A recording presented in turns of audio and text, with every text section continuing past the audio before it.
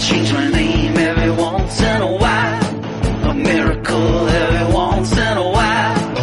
I create, I am the flame, a flame creator, a random name generator. Welcome back to Nothing Rhymes with Garretts. I am your host/namesake, Chris Garretts, along with... I'm Sam Mulberry.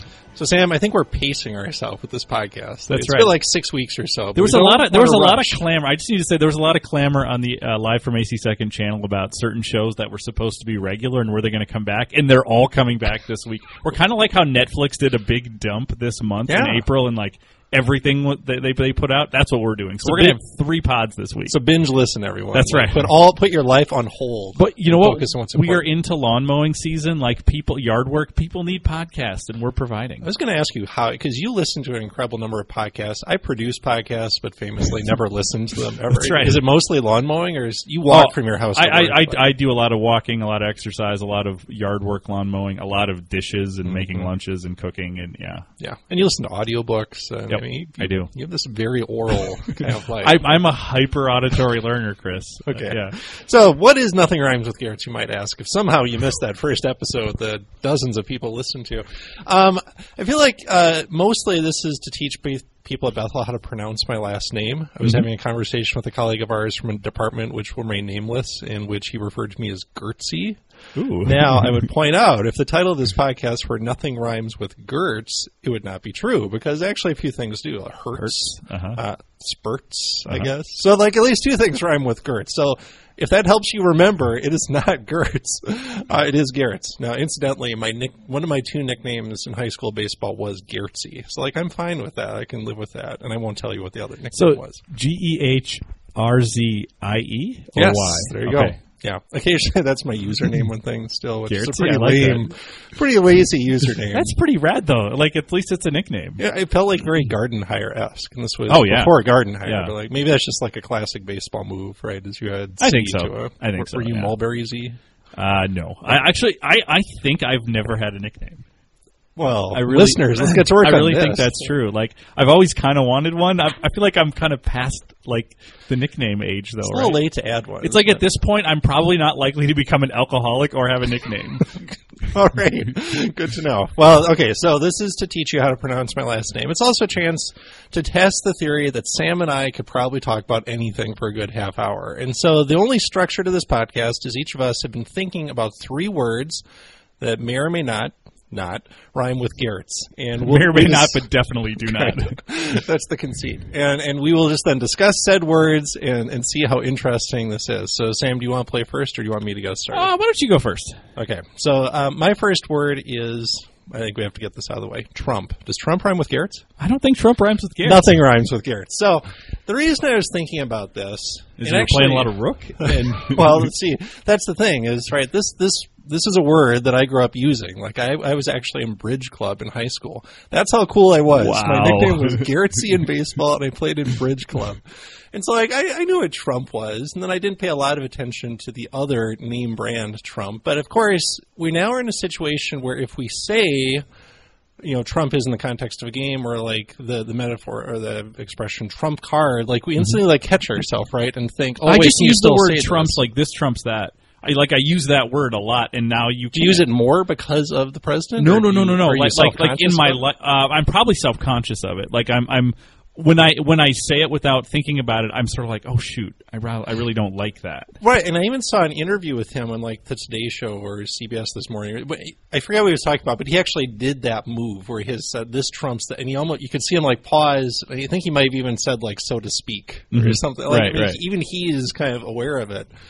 And, so the first reason I was thinking about this was I'm trying to think, like, is there another example of this? And I couldn't think of one, so this was a bad thing to bring. So maybe you can keep thinking about, where there was a fairly common word, and all of a sudden, because of current events, it takes on a different meaning. And it's not that it's rendered unusable, but all of a sudden, like, every time you use it, there's this double meaning to it. But the other thing that came to me is I thought, this is not an etymology show, but I was kind of curious where this comes from, because like there was part of me that wondered, is this a fairly new expression? And so, fortunately, Bethel subscribes to the Oxford English Dictionary, and we have the second edition, and the OED is just endlessly fascinating. It's just it's a rabbit hole of going back to like the 16th century and the birth of modern English.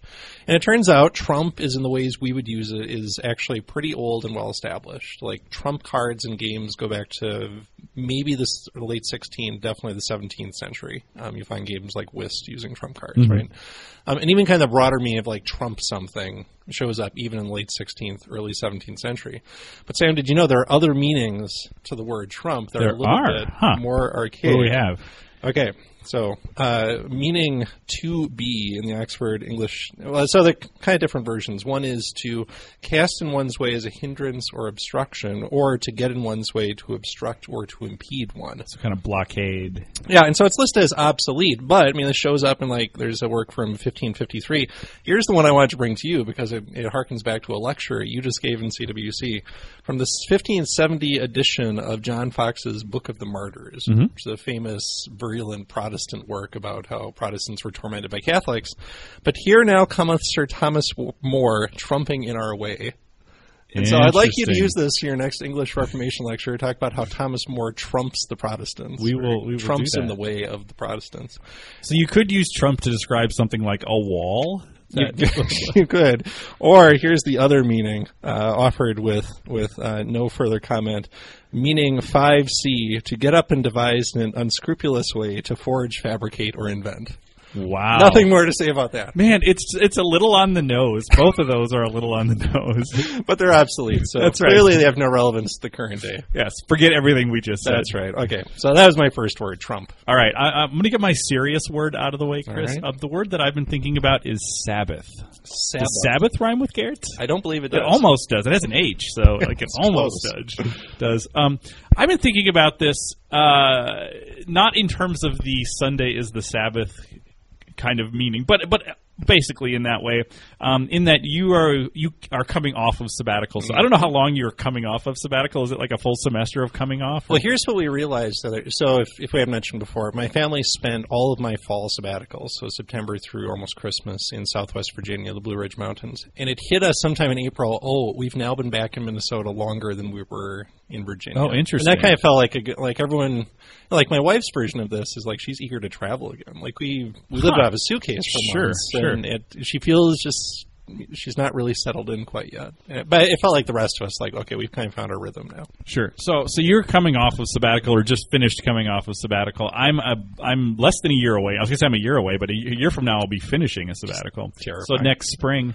And this made me just think about thinking about that, and I'm very excited about it. It's the kind of thing that if I wake up in the middle of the night, it's usually worried about a student I'm trying to find a tutor for, or a student I'm working with that I think isn't going to make it, or I think about sabbatical, like what I'm going to do and things like this. So I'm excited about that. And then I also got my letter. I'm up for reappointment this year, which means you need to write all these reflective essays and things like this, and which I'm actually I'm saying I'm kind of excited about. Like, when it actually comes to writing it, I won't be, but the reflection I really enjoy.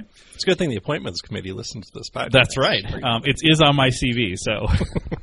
But this makes me think about, like, I've had a sabbatical before, and so it makes me think about sort of cycles of career. And I remember when you were on sabbatical, you or either in the summer on sabbatical, wrote about sort of career stages. Yeah, I'd read this book by Gary Berge, who's I think New Testament scholar at Wheaton, who'd said they're kind of, I think he called them 3 cohorts, maybe. So there's like the initial, you just feel like highly trained but insecure. You don't really know what you're doing.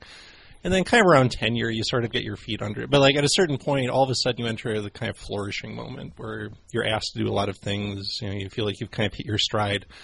And I stopped reading at that point because I didn't want to read the third part, which is when all of a sudden no one asks you to do anything. You feel like you're out of touch, and you're just kind of marking time until retirement. Right, and it's interesting because I think this actually goes back to another podcast on this feed where we were talking about do humans peak?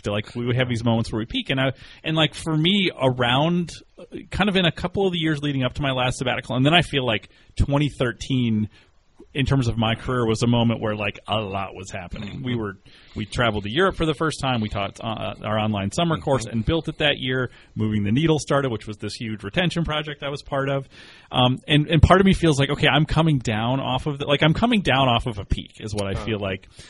Which makes me think about like, okay, so I'm going on sabbatical, and is there what's the next peak? Is I guess the way I'm thinking about it, because I'm not 40 quite yet. I'm almost there, but I'm not there quite yet. So it's like, like there's a lot of time left. Like I'm not ready to be like, oh well, I've had my moment. But I feel like the 7 years following this sabbatical are going to be different. So this makes me think about sort of. I was thinking about crop rotation and sort of fallow periods and then periods and I had this moment in high school, and I want to throw this out to you and see if this sort of mirrors anything else in your life. But I remember distinctly, this is what I was like as a high schooler. While you were playing bridge and being called Gertie on the baseball team, I had this sense that my 4 years of high school were each marked by sort of a cyclical kind of progression. I don't know if you can have a cyclical progression, but I'm going to say those words. Where my freshman year was a year of promise. My sophomore year was a year of disappointment. My junior year was a year of work. And my senior year was like a year of harvest, I guess, to you, where it was like where all those things kind of came to fruition. And what I realized is I far more enjoyed the year of work and probably the year of promise than I enjoyed, obviously, the year of disappointment.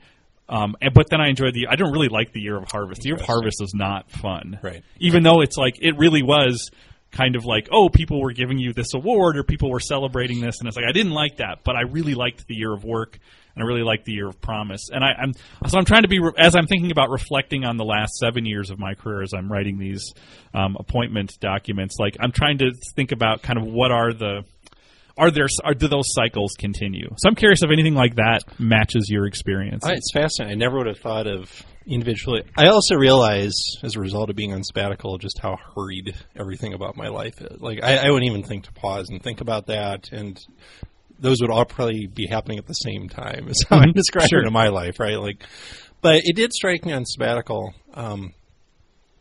because it is this Sabbath, right? I mean.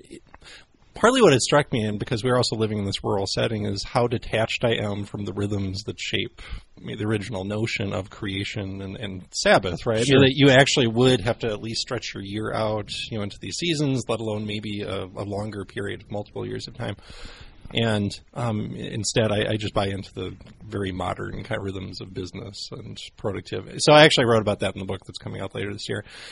What I will say that I'm kind of wrestling with right now is last night my wife and I were at our kids' first choir concerts. They're first graders. And so we homeschooled them during the sabbatical. And if I get my next sabbatical, they will be 8th graders. They'll be finishing their time at this K-8 school. And so we're starting to think ahead to that and think, well, what can we do? Because we probably can't. I don't know if we can leave like their school in their 8th grade year. And it struck me like I have absolutely no idea what that will look like. Like I am about to sign a contract for a book that will be due in 3.5 years. And I'm having a hard time thinking ahead, like a 3.5. I think I told you like last week, I have a 3.5 year clock that just started ticking. And I don't know, I haven't done that since like my dissertation. Sure. And then I realized, but like, that's only halfway to my sabbatical. Like the previous sabbatical, Chris of 2010 probably could have imagined what Chris was doing in 2017. I'm not sure I can imagine what I'm doing in 2024. So, I mean, this is not really even an answer to your question. Right, no, absolutely. It is really hard for me to think in, like, chunks of 3 to 4 years of time, let alone 7 years of time. Let me blow your mind for a second. Please the do. Next time I'm on sabbatical after this one, my son will be a sophomore in college. Oh, my goodness. Yes, and my daughter will be a senior in high school. That's ridiculous. Now I feel old. That's right. Because I resonate with what you're saying. It's hard to imagine, like, we each have, like, 30 more years of our career left to do. Yeah, probably. It's interesting. Sarah Shady, who's, we were all kind of the same vintage in terms of coming to Bethel. We were guests on the appointment committee yesterday as there was a candidate, and we were talking about this. He was probably late 20s, and we were talking about how young he seemed, but then as we were walking back, Sarah and I were talking, it's like, we were really, really, I mean, when Sarah and I started, and you were 27? 6. And then 26? Okay, Sarah was 26, I was 24. No, I was 27, I'm sorry. And it's like we've been here for 15 to 17 years, depending on how you're counting, and like there isn't a big generation behind us yet here. They're just starting to hire. As the people who were hired in the 80s are now starting to retire, we're starting to get that generation. But like we've been the young people here for 15 years. Yeah, which I is still do feel thing. that way a little bit. It's very odd because we also are in this moment where we're asked to be. That's the thing. Right. But I still look around and feel like I don't quite belong here. Right. It's a very weird. But I feel like that pivot's going to happen quickly. Yeah. All of the sudden, it's going to be when we get to things where you're sitting by how long you've been here. All of a sudden, you're going to be on the stage, It's a big moment. Yeah. Okay. Well, we should probably pick up the pace a little bit here. Let me go to my second word, and this oddly, I did have a religious word, and so I'll follow Sabbath with mine, which is Easter, which has an ER in it. Does it not rhyme with carrots? No, it does not rhyme with carrots. No. I had to think about that one for a sec. So I'm thinking about this because in church on Sunday, we heard this is the third Sunday in Easter, right? I've been thinking a lot about this, that Easter is this season, right? Eastertide, it's actually 50 days. That's why Pentecost follows out of it. And yet, I'm not sure there's any season we actually think less about as a season in the church here than Easter, because the single day is so big, right? And like I've got to the point where I almost like just don't even like Easter. It's just too big. It's uncomfortable. It's busy. Well, and you have to wrestle a little bit with secular Easter, which is the worst of terrible. Humanity. Yeah, it's absolutely That's not awful. true, but yeah. I mean, and so because of things like that, like, and because of how Christmas has become commercial, like, I mean, even Protestants now have really thrown themselves to some extent into Lent and into Advent, and they even maybe embrace some notion of like disciplines that go with that. And so I've been wrestling with the fact that, like, Easter is this event, and like in some ways every Sunday is an Easter, but we don't sing those hymns again. Right. Like I've picked an Easter hymn for tomorrow in CWC just to kind of, because I like it and wish we would sing it more. Like, I'm going to go to you now as my kind of resident liturgical Christian expert. Like, is this just a Protestant thing? Like, growing up Catholic, was there a sense of Eastertide? Like, are there Easter disciplines that kind of remind us about resurrection? No, and I, hearing you talk about this makes me think. I'm always trying to think like what's the way to recapture some of these feelings? And I think what a lot of people could, and I'll say what a lot of Protestants could use, especially thoughtful Protestants who really like kind of love Lent a lot. Yeah. Like, I would say try letting go of loving Lent and try to really embrace the 50 days before Pentecost. Yeah. I mean, like, because that's a different story. That's right. I mean, I think about reading Calvin in CWC where he's, talks about the right use of this present life. And one of the things he cautions against is sort of using this world without thinking about it. But the other thing is this, like, let's not do the over self-denial, self-flagellation thing. It's like, let's think about, like, how do we celebrate life? Yeah. And I think Pentecost, or the bill, I don't know what you call it, I guess it would be Easter leading to Pentecost. Yeah.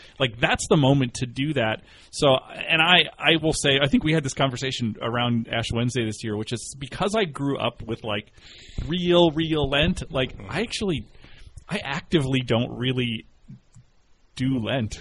Because it's like, because that was so much a part of life that it's like, and I think it's interesting that I'm surrounded by all these Protestants who are like, that's what I really want. Well, and it's partly the Protestant embrace of what's new, right? But I actually think you're right. Like, it did occur to me in February, partly because of a talk I was giving, like, evangelical Protestants really like atonement. Like, that's one of their favorite doctrines. And, like, maybe in the 21st century we're a little less comfortable with sin and conviction. But, like, at its core, like, there's something there, and there's a reason you would actually embrace a whole season of just thinking about how sinful you are, and I think that's really important. But I also, it keeps hitting me like maybe we make a little too much of crucifixion, a little too little of resurrection, and so coming out of that, like, I think we have to guard against Easter is done. Now we'll just kind of at least go back into just those rhythms. 50 days of Sunday morning, Chris. And it's a way in which we lose something by not being attached to kind of an agricultural, natural, like, I mean, at least in this hemisphere, like, spring reminds you of new life. Like, every week or two, there are different kinds of flowers coming up, and things are turning green, and trees are fleshing out with foliage. And so I was thinking about this when Shane Claiborne was here, a past podcast guest, and kind of a precursor to this network. And he was talking about practicing resurrection, and these really interesting metaphors about, like, in this community that he and his kind of neo-monastic community had adopted this neighborhood in South Philadelphia that was gentrified, and they think about just, like, even beautifying it and restoring it and how you practice. But he's an anti-capital punishment crusader, and it was really convicting.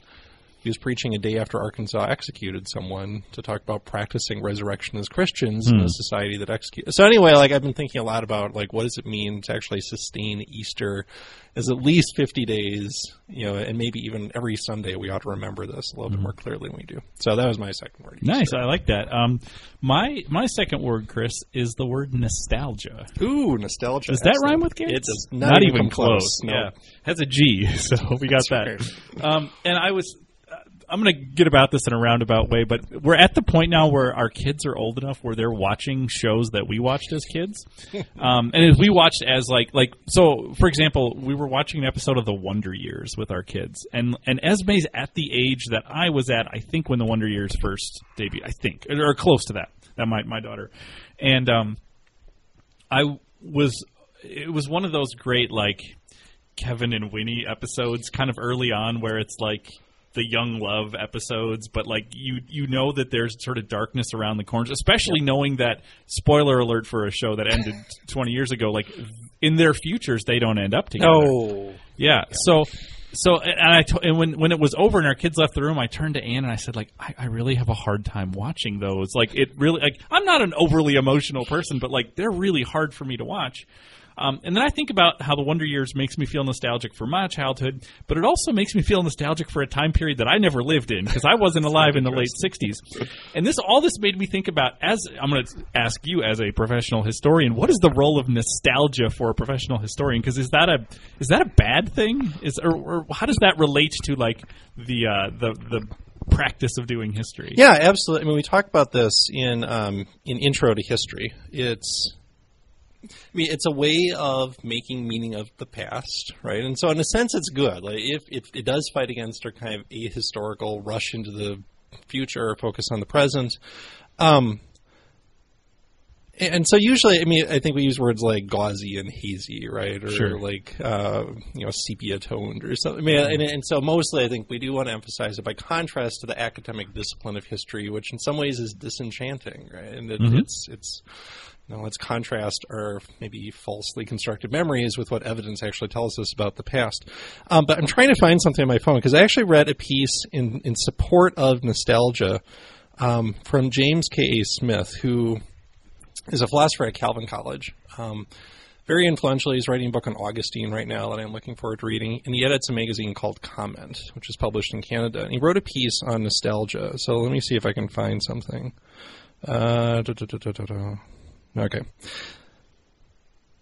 Okay, so it turns out that forgetting hobbles progress too, which makes it tempting to lapse into the sweet sadness of nostalgia, that memory substitute that remembers only backward and selectively.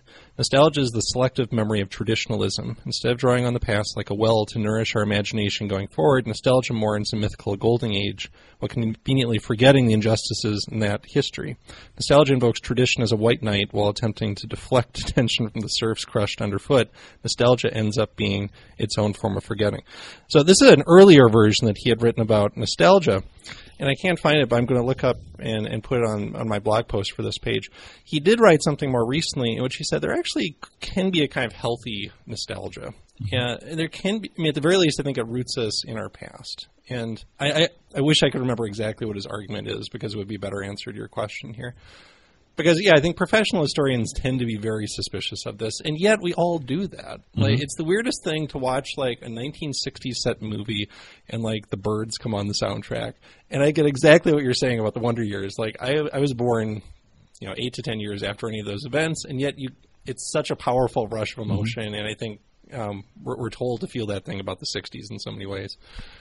And I feel that about like cartoons from the 80s, and I'm thrilled when my kids discover something that I loved, and mm-hmm. and I don't want to distrust that entirely. Like, I think mm-hmm. that's got to proceed from something that may be virtuous. Yeah, it's interesting because I've also found, I remember I wrote my senior seminar paper when I was a student at Bethel about, it ended up being about Václav Havel, but what I realized was every time I and I studied with G.W. Carlson here, who was a communism, post-communism was kind of one of his big areas. And every time I studied about Prague in the late 60s, like, I felt the way I feel when I watched a Wonder Years episode. Like, I don't know why that in particular, but that's why I ended up writing on Havel, was because it was just, like, every time we would read a book about communism, when we would hit a chapter about that, I'd be like, yes, there's something, but it wasn't, it's not intellectual. It's not something that's like, oh, this idea grabbed hold of me. It was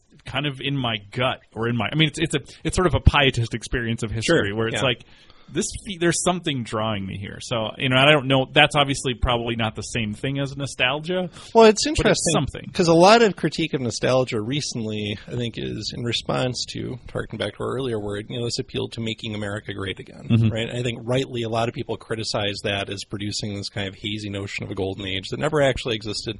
But I think the other reason maybe you're drawn to nostalgia is it does feel like we're living through this really turbulent time in which it's really unclear what the future looks like. And I have a lot of anxiety and fear right now. And so I think we do want to be rooted in something. And we also want to believe there is something, maybe, if not pristine, a little bit more hopeful to look back to. So let me see if I can find it. This is really good radio, just kind of me looking for someone else's post. Okay, I will see if I can find it, then get back to it. Otherwise, I'll post it on my blog site, pietistgoolman.com. All right, nice plug there. Well, what's your third word, My third Chris? one, then, is the word museum. This does not rhyme with Garrett. Not at all. Go out. And so the reason I've been thinking about this since you and I were at the Minnesota History Center for a kind of preview of their new World War I America exhibit. And of course, I think we're both excited. We teach a whole travel course in World War I. I've done talks in World War I. It's weird to say it's a favorite topic of history, but it's definitely a meaningful one that I think is important to teach to students. And I think it's a really well-done exhibit, and I love taking my kids to the History Center. I love when we visit museums in Europe. And then there's another meaning for museum that I always wrestle with a little bit. So one of the most important American historians of World War I is a guy named Jay Winter, who I think just retired from Yale and wrote a book about commemoration that I refer to all the time, sites of mourning, sites of memory. And I read an article by him that repeated something he had said back when the American World War I Museum in Kansas City was dedicated, which is that museums are, I'm going to butcher his words, but essentially what he meant is museums are the cathedrals of the modern age. He said museums are kind of like secular cathedrals. And what he meant is that museums are the place we go to encounter T.S. Eliot's permanent things or something. It's where we go because that's where we make meaning of human existence in a way that we don't, at least in his mind, we don't go to churches. Now, some of us still go to churches to do this, but it was weird because I kind of get that. Like, you go to the World War I America exhibit, and there are certain values that run through that. Mostly the values of, I think, individual dignity not being honored. For example, there's a lot about civil rights, about the African American experience, about women's suffrage, lamenting the loss, the waste of life, and so, it's clear there's a value that, I think a lot of us think about in kind of sacred terms. I don't know, though, that I ever feel like I'm in a museum and I'm in a kind of sacred space. I don't know if that resonates. And I would say, the other thing is, that's a pretty high view of a museum, and because how often do most of us visit a museum? Right. So it's, if we're saying that they're the cathedral, they're to us what like a cathedral would have been to high medieval Europe. It's like, well, I don't know. I don't. Yeah, that's. I think the idea is interesting, but it actually wants me to ask, well, what's really our cathedral? Yeah, because I feel like it's probably not that. Right. No, that was kind of my sense too. I've never had like a transcendent experience in music. it's probably closer. It's at a site, right? It's probably for us. It's at like a World War I cemetery, or maybe Dachau, which is weird because. Like, I was giving a talk on Saturday where I was trying to explain, like, how do we encounter God in liberal arts? And one of the ideas that did come to me is we actually see God in negative space. We see him because his absence is so obvious. And that's what strikes me as so haunting about some of those sites of just mass death and tragedy. But, I think what he's trying to get at is, like, if we have moved into this secular or post-Christian age, like, we still, though, have that God-shaped hole in our heart or secular equivalent. So where do we go to fill it? And if not museums? This is a callback to probably 8 years ago on a podcast that we did. The other thing I think about when I think about a cathedral is you can think about a cathedral as this thing that we go to now, which basically functionally are museums, or you can think of a cathedral as filled with worshipers, and it's this sort of collective experience. You know, and I remember talking about. This was the night after I think a big Jim Thome home run in the late last decade, and like I'm overstating it by saying it was a religious experience being with 45,000 people, you know, at 11 o'clock at night when he hit. I mean, it was a walk off in the 11th, and it to basically clinch the division, and that felt about as religious as anything in terms of like we're all here, we're all experiencing a moment, and it's. Yeah, I mean, it was a kind of rapture. Like, I don't like that answer, but there's something about those types of events that probably are close to religious. I mean, I think for some people, concerts might be, some versions of concerts might be like that. That's what I was thinking. I think New York Times did a piece once on my favorite band, Wilco, in which it actually suggested this is the religious experience, which is odd because most people have not even heard of Wilco, but because of that, there is this kind of I don't want to say cult, but like sectarian kind of experience that goes with it. Like you're all in on this secret, but there are enough of you where it feels like quite 45,000 people, but you know, and you're having this, and you're actually singing along to it. I never forget when I was like 17, I was singing along to something, and my mom kind of like rolled her eyes and says, "Why don't you know the words to hymns?" Like that, and it was probably like Soul Asylum. It's like it's embarrassing in retrospect, but I think that maybe actually has supplanted, or it's become the counterfeit or the substitute for it. Sure. But I think it's definitely true of sports. There's John Updike writes this famous article on Ted Williams' last game. Speaking my language here. Right, and in which Ted Williams, I think he's 40 at this point, it's his last time in Fenway Park, and his last at-bat in a meaningless game, he hits a home run. And he walks out. He doesn't even acknowledge the crowd, firstly. But it's just an amazing piece of writing, and I've reflected a couple times that Updike says it points to the fact that baseball pulses with an indefensible hope.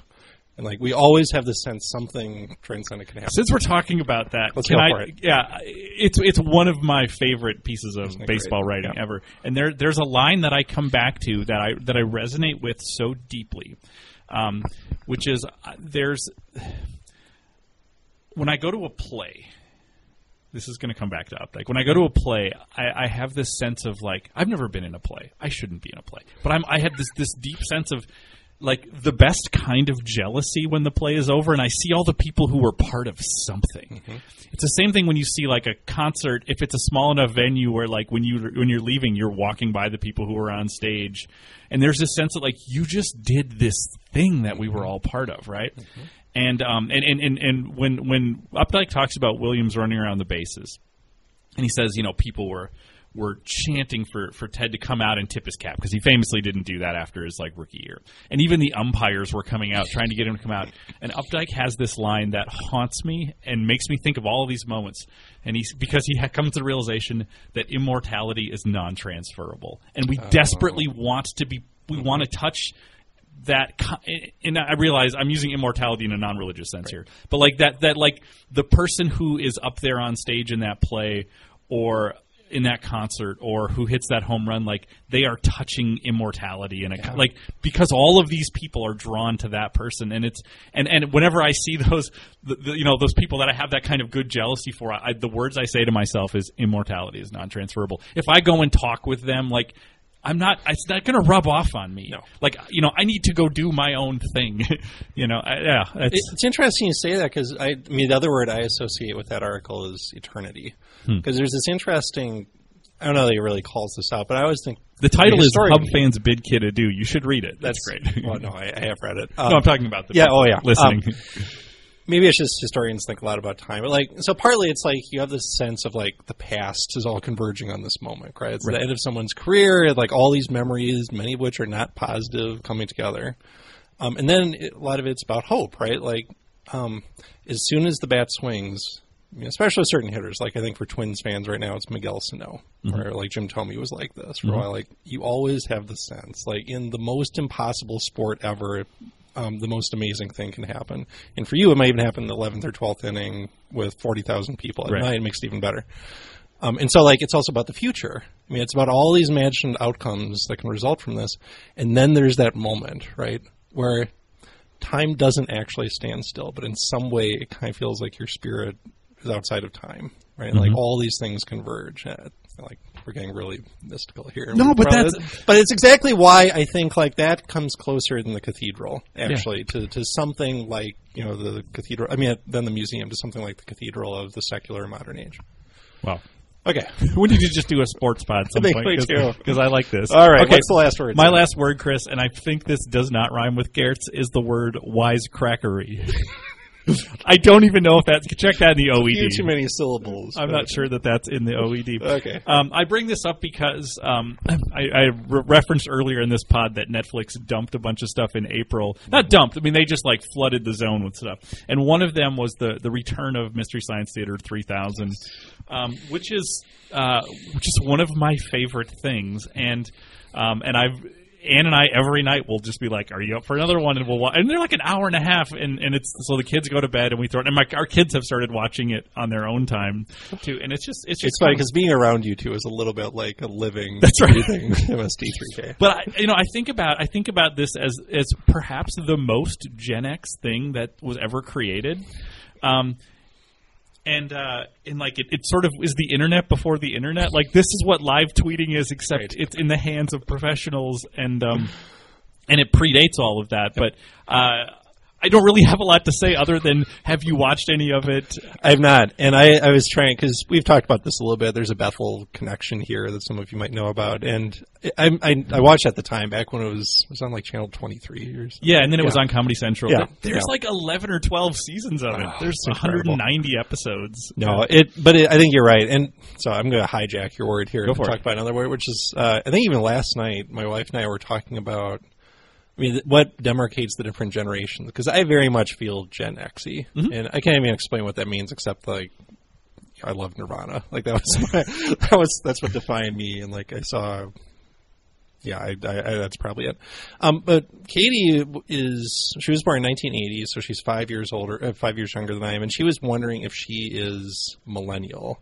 And I didn't think so. Like, I thought millennials got to be like at least, you're like 5 years too old for that. But I looked it up. The cutoff is 80, isn't it? It's like 80 or 82. I mean, generally those seem to be the typical. And so, like, I started thinking about people I knew who were born in 1980. Like, my sister is born in 1982. My sister-in-law is born, and like, they fit it, but they're also just much more extroverted, and for some reason I associate that with the millennials. Like, they're more expressive than us kind of dour Gen X types who are just, like, sulking all the time. And so I don't know. Like, is that actually true? There's all these things. It's like, so the millennials were people who graduated from high school either in 2000 or right before it. That's kind of the idea. I think a bigger way I would talk about it, and I'm not a professional for talking about generations, but a bigger way I think about it is like, did you have the internet in high school? Yeah. Like, that's a big piece of it, because, like, for Xers, for late Xers, like, the internet was something that was not part of your high school experience. No, I discovered it in college. Yeah. Like, and that I think that's the big thing. And I feel like we're at the very tail end of that. I mean, I was born in 77, but I definitely, I mean, I read my Douglas Copeland, and I am on board with, like, that's like, that stuff resonates in my chest, like that. And I think there is, I think it feels like 80, 81, 82 ends up being the cutoff, and it's always the lines are always fuzzy, because there's probably millennials who were born in 77, just like early millennials and those types of things, but they were young souls when they were That's born. right. That's right. And so when does it end? That's the other thing I'm wondering. Like, we're still getting millennials in our classes, or are we now getting whatever? We are almost to the point where we almost have students who were born in the year 2000. I think 9/11 is probably the cutoff date. If you were born into a 9/11 world, like, you're definitely not a millennial. Okay, so there's not a lot of wisecrackery here, but actually I think in the end, like, I think Gen X is actually as close to Gertz as we can get. That's right. It actually starts the G and ends with a big Scrabble letter. That's right. So, good Lots job. of points on the board. So. Well, I think if nothing else, we proved that we can talk for a while about just about anything, because that went in some really interesting directions. We would like to hear from you. We don't want to just monopolize the conversation. Are there words like Trump where suddenly current events make them take take on new meaning. What do you think about Sam's kind of the life cycles theory? Have you experienced something like that before? What's your equivalent of the cathedral for the 21st century? Can you suggest a new prime for me or a new peak for me? Because That's right. I have some time. Yeah. So lots of things you can write in to us about. Sam, how do they contact us? You can email the network at livefromacsecond@gmail.com. I'll also say s-mulberry at bethel.edu. Does the comment feature work on CWC Radio? Is it Podbean? I feel like I've tried to leave comments before and they never show up. I'm not sure. Maybe I'll need to turn that on. So I do also do like kind of a show page for the very few times we do this at pietaschoolman.com. So you can certainly contact me through that as well. But Sam, it's always good talking with you. Looking forward to the next in 6 weeks, or we'll take like a summer vacation and really rest up for the next one. Maybe. Well, we're going to be around in July. Maybe we can throw one up in July. All right. Well, until then, thanks for listening to Nothing Rhymes with Gertz. I change my name every